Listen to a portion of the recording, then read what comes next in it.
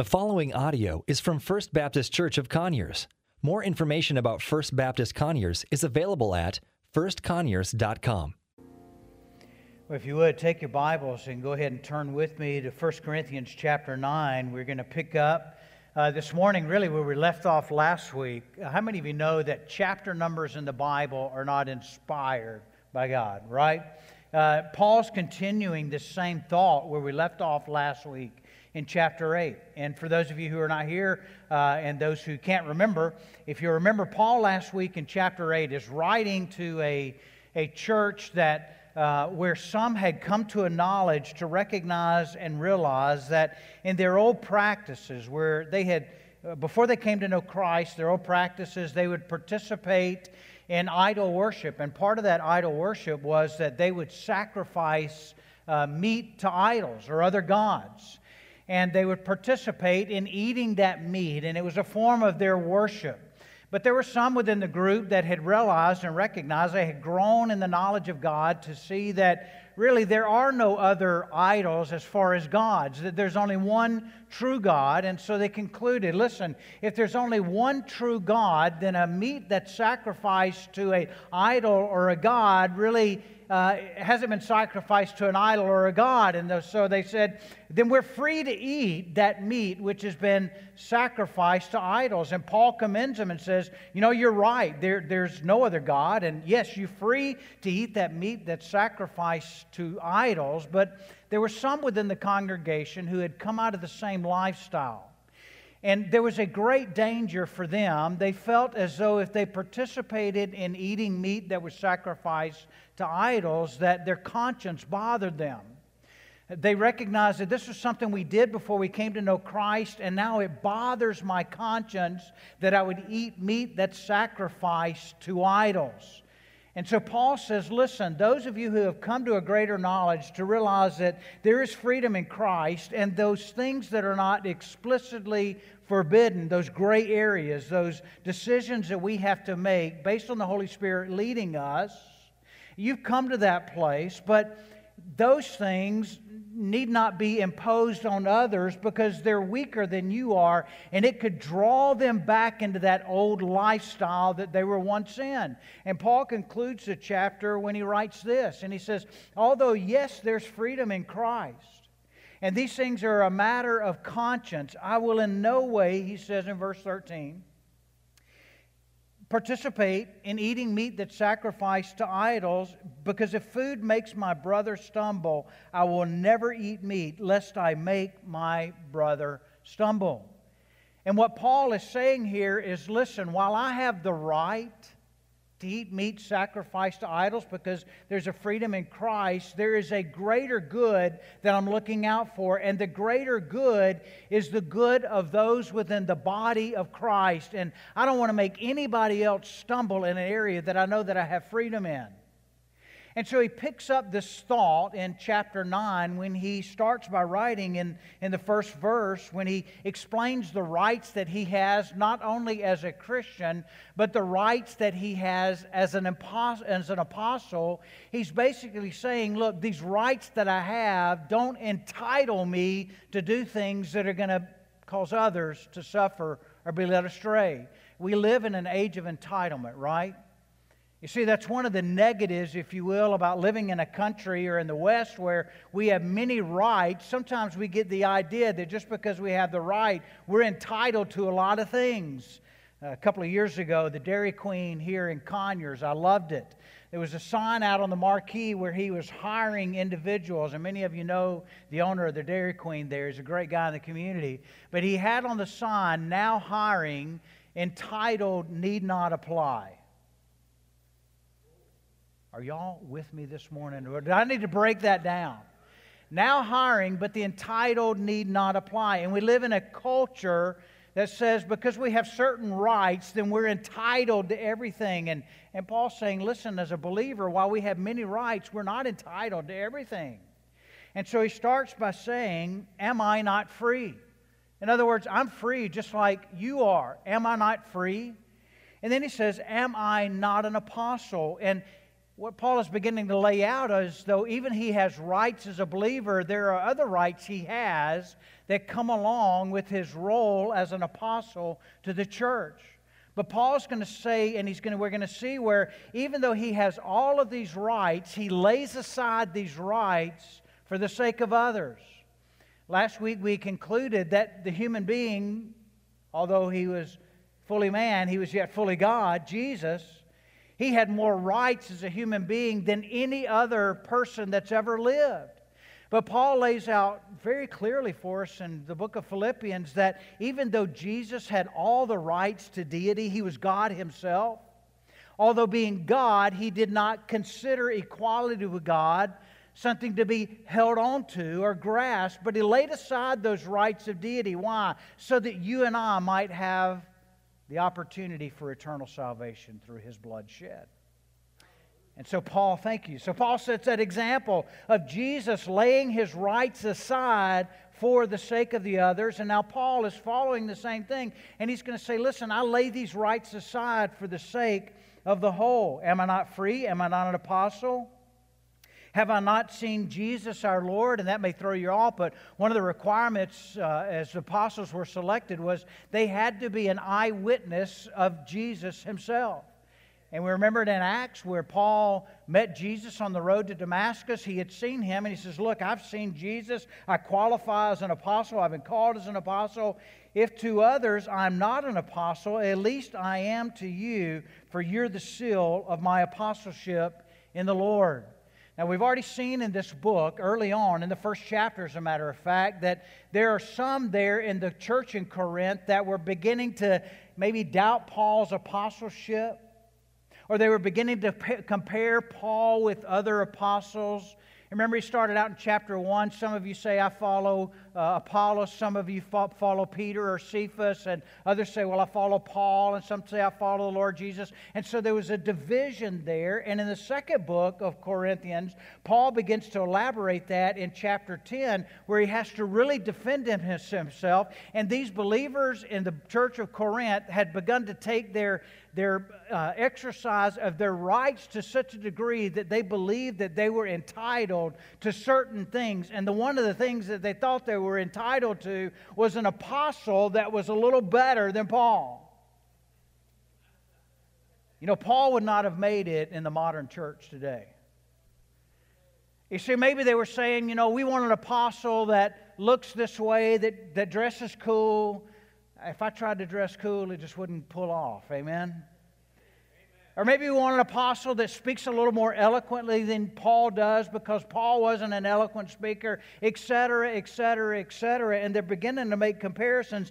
And Paul's beginning to have to defend himself, but he's not defending himself. He's defending what God has called him to.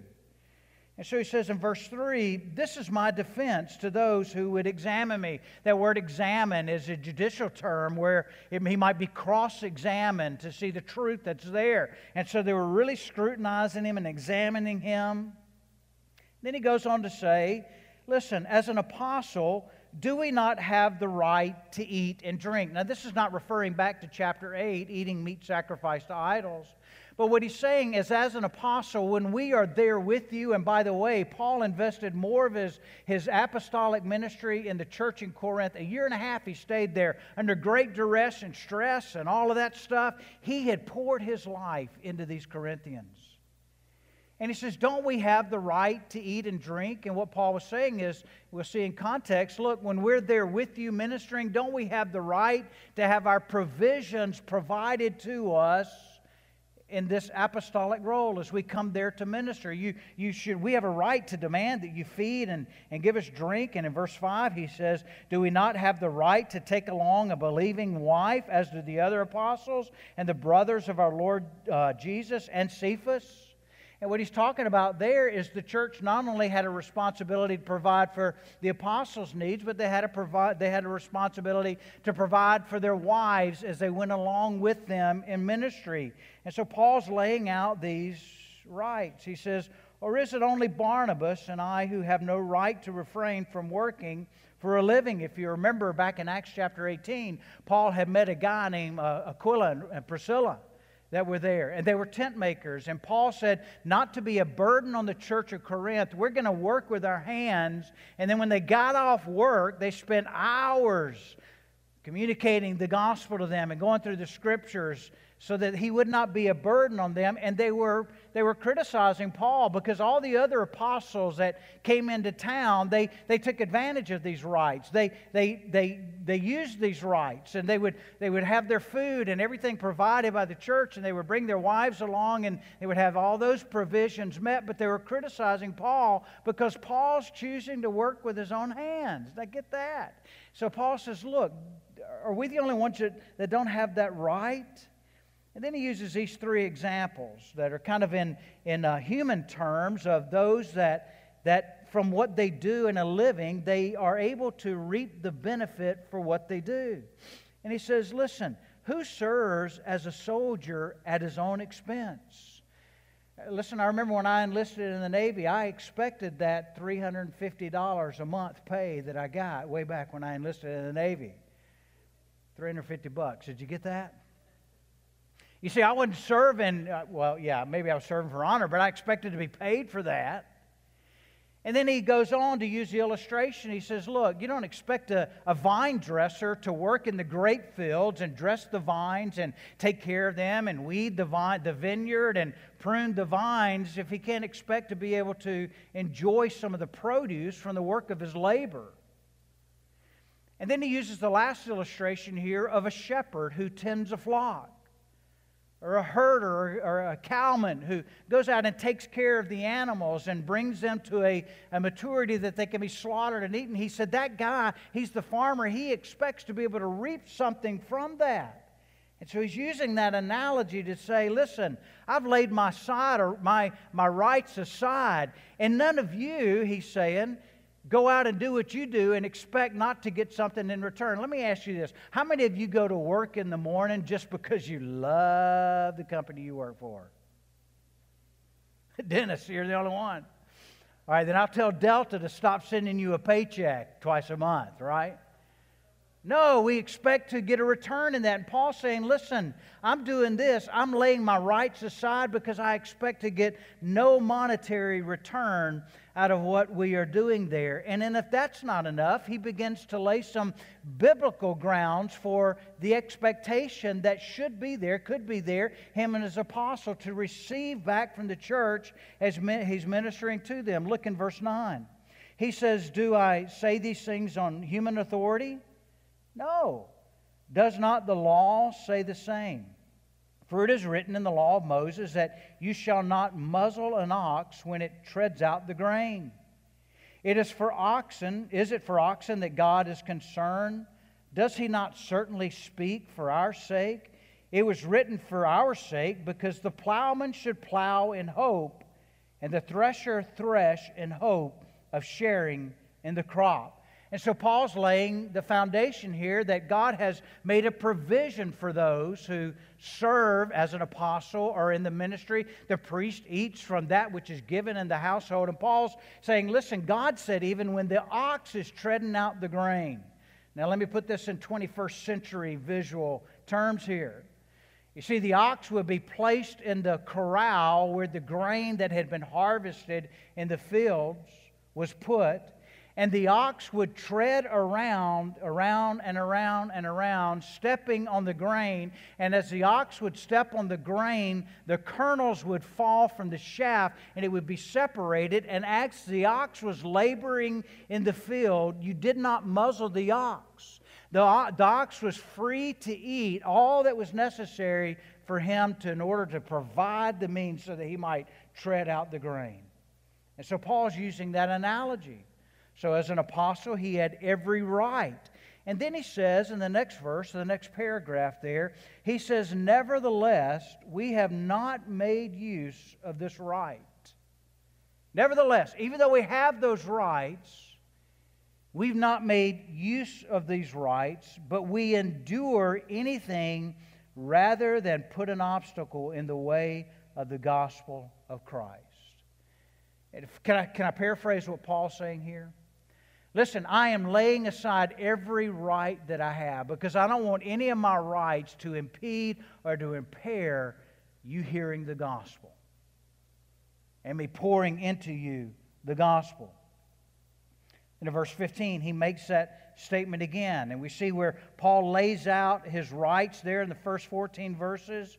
And then he elaborates of his refusal to exercise his rights for himself in verses 15 to 18. He says here, "But again, I have made no use of these rights. But let me tell you, I'm not writing these things to secure any such provision."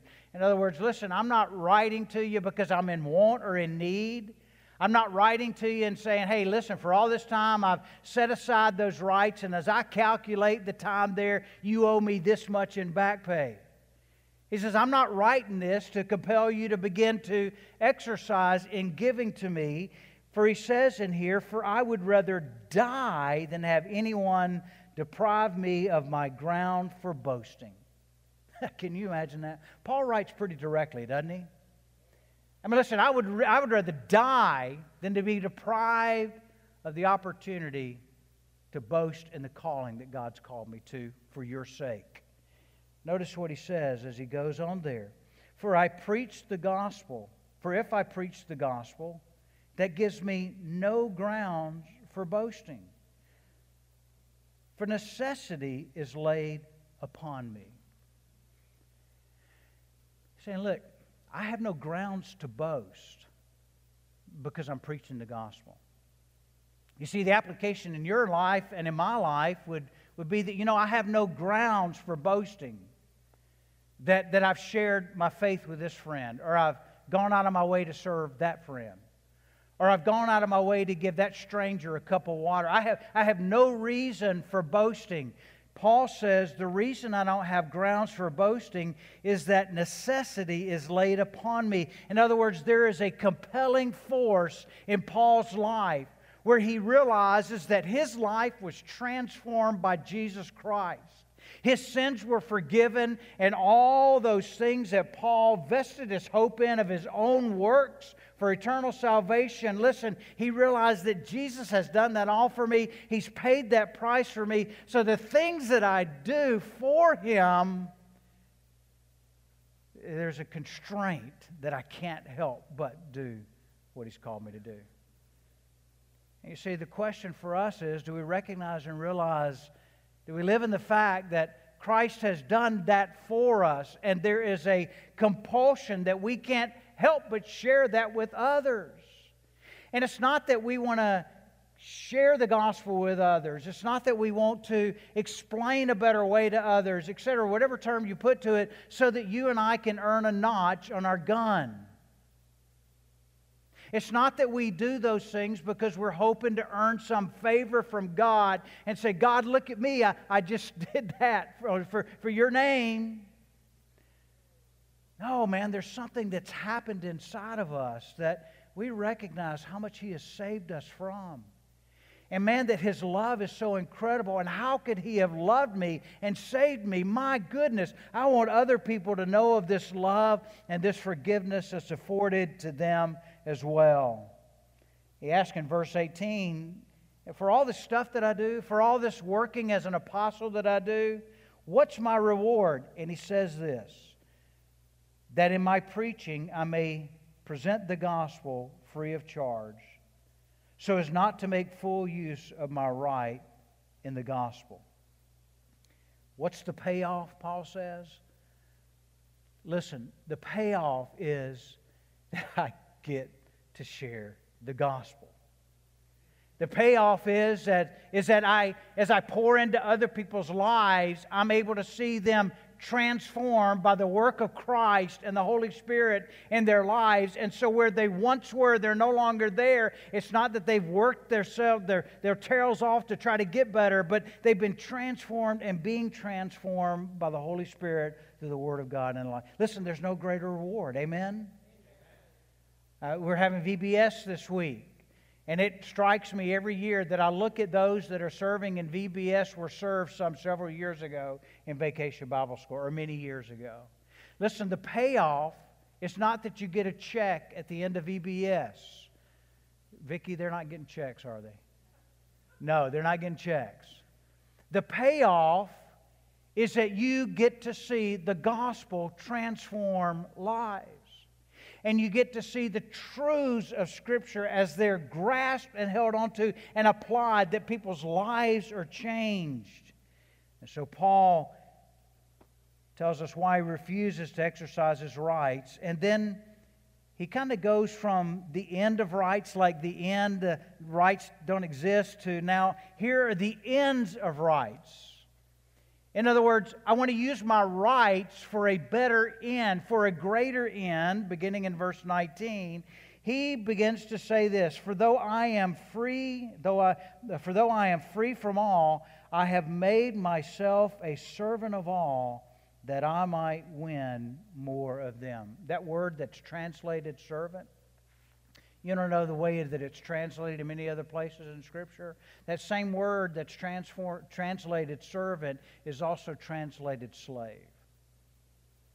And so Paul's saying, listen, I'm laying aside all of my rights. I'm relinquishing my rights. I'm not exercising my rights, those things that I may feel entitled to. I'm saying, I don't want those entitlements, because I want to be a slave to everyone so that I might win many to Christ. What rights does a slave have? Zero. Nada. None. So Paul's saying, listen, I want to be a slave to all. None of them own me, but I want to be a slave to them willingly, so that I might be able to win them to Christ. A slave has no rights. A slave does not have the ability to make his own decisions at the volition of his will. Think about that. We make decisions in our lives. Why? Because we want to. Because it's my will. It's what I want. It's what I desire. But the slave has no freedom to make decisions for himself. You see, a slave's will is dictated by his master's will. And Paul's telling us, listen, as a slave, to become a servant of all, I'm going to put myself in a position that I'm relinquishing my will. I'm relinquishing my rights. I'm relinquishing my entitlements, and I am marching to the orders of the one master, and that master is Jesus Christ, even though if it cuts across what I desire and my will is. You see, he's learned. He's going to lay that down to them. Slave has no rights, subject to his master's will. A slave has no monetary reward. The slave doesn't get a paycheck on Friday. So he can't gain anything for his service. A slave has no property rights. He has a place that's provided for him that he can sleep, and meals are provided for him, but he can't own any of that. A slave in those days had no family rights. In other words, they may have a wife or a husband. They may have a son or a daughter. But in a twinkling of an eye, at the master's whim, the son or daughter, husband or wife could be sold out of that family unit and given over to another master. And so even in that, there were no family rights. You see how big this is? That's what that word means. Now, what's the application for you and I? The application for you and I is that we have been bought with a price. The precious blood of Jesus. And Paul says that we've been set free from the bondage of sin. While once we were in slavery to that, now we have been called to be slaves of Jesus. I can't think of a better slave master, though, can you? He said, my yoke is easy and my burden is light.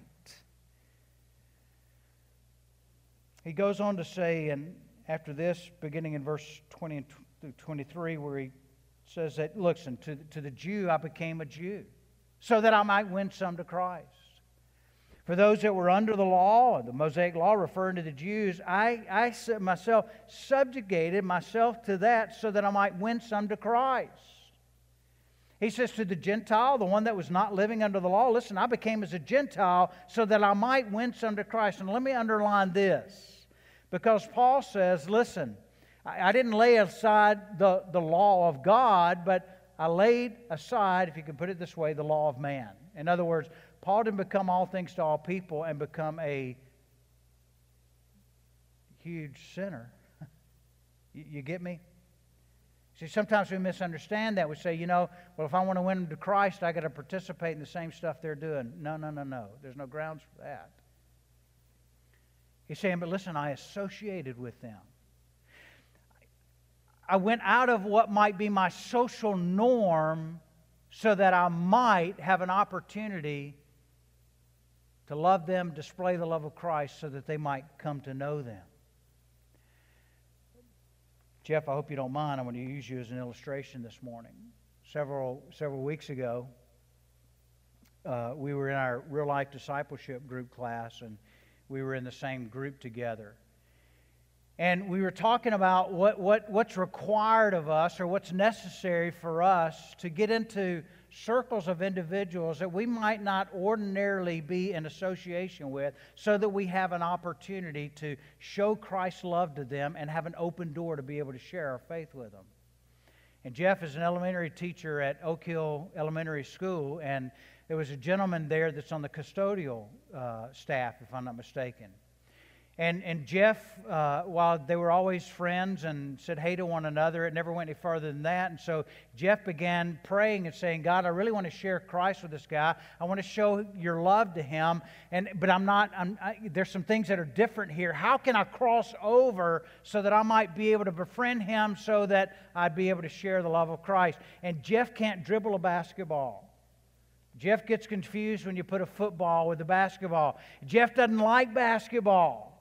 But this guy was really into basketball. And so Jeff began to look on the internet. He began to look at YouTube and look at the stats every week. I'm exaggerating this. That's a preacher's exaggeration. So anyway, but the bottom line was Jeff began to get interested in something that he had no interest in, so that he might be able to bridge this gap between this other guy, so that he'd have an opportunity, an inroad to be able to share. Now that's a minimal thing.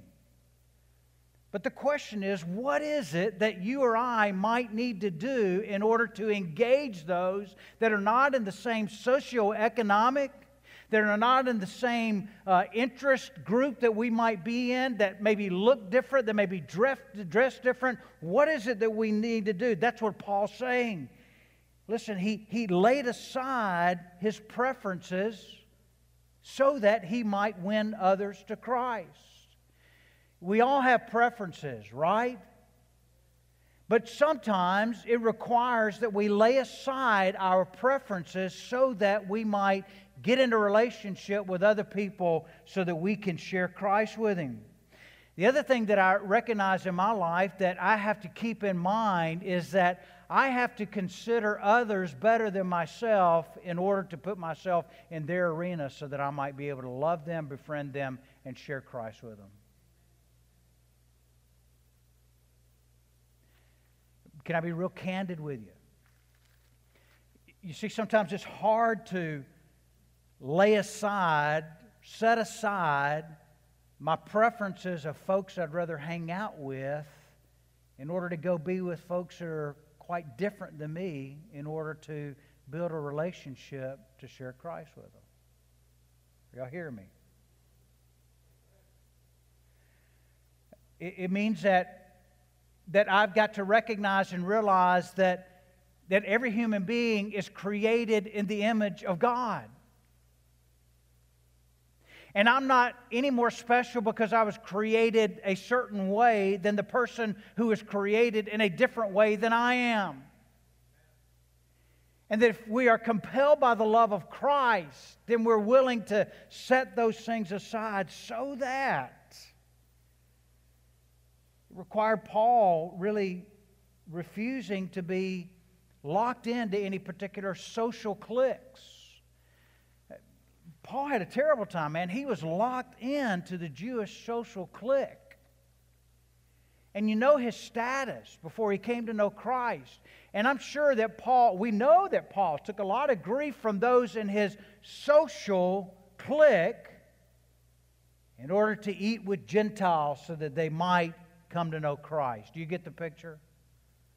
The question for you and I is what do we need to intentionally set aside in our own preferences and not hang on to our rights so that, for the sake of others, they might come to know Christ?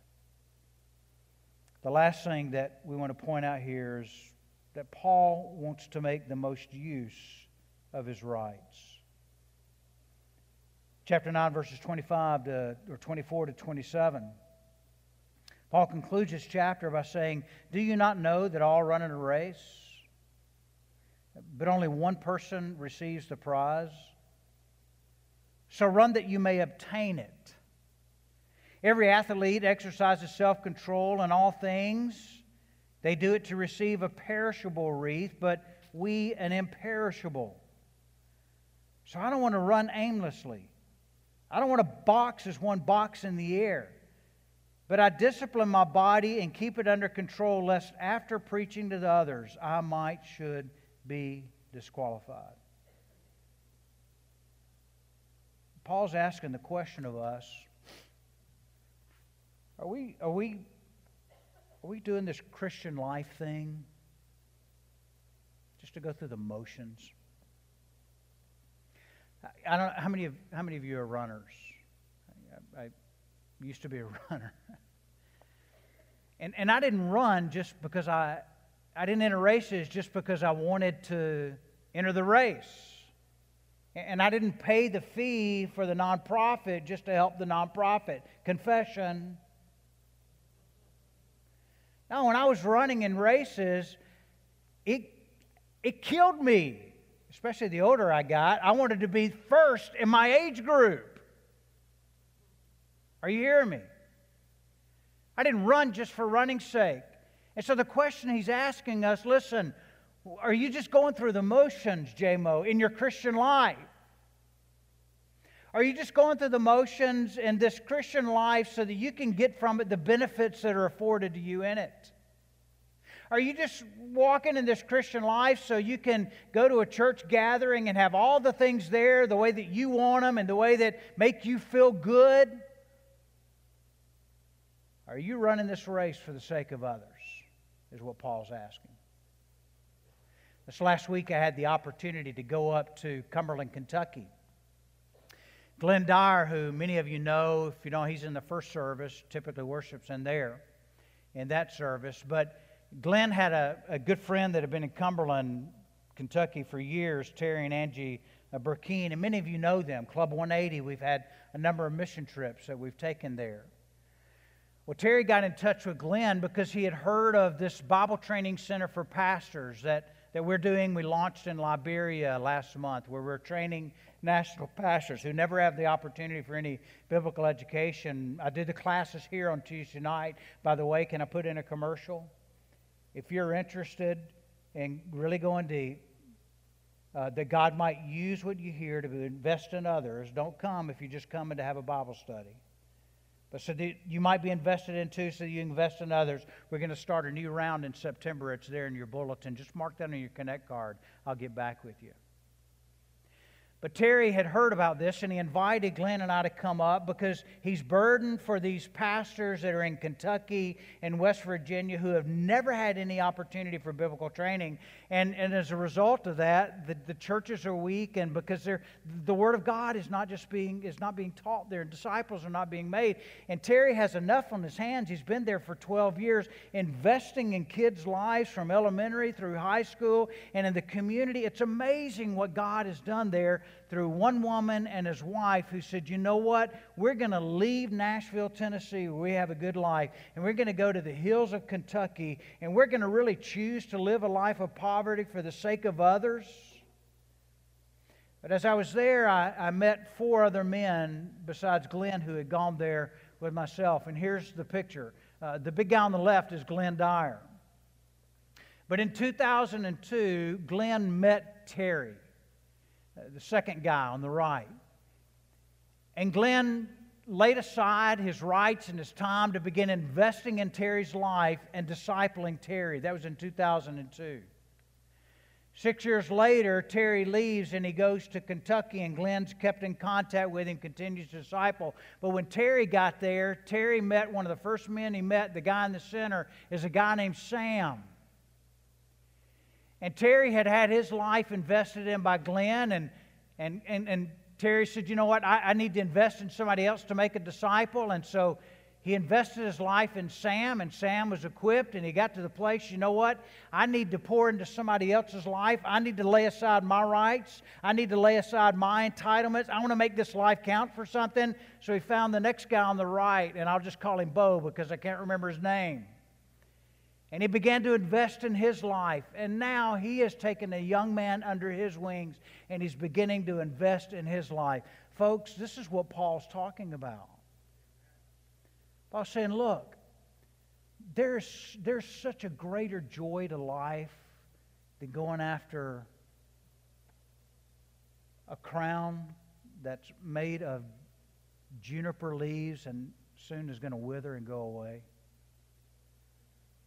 So the question for us is this morning, what had we rather invest in from today to the day that Jesus calls us home? I don't know about you, but when I saw those guys standing there, and I looked at the investment, I couldn't think of any greater thing to invest in.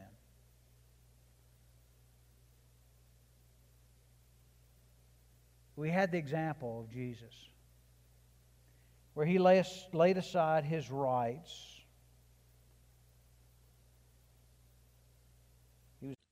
Thank you for listening to audio from First Baptist Church of Conyers, located in Conyers, Georgia. For more information about First Baptist Conyers, please visit us online at firstconyers.com.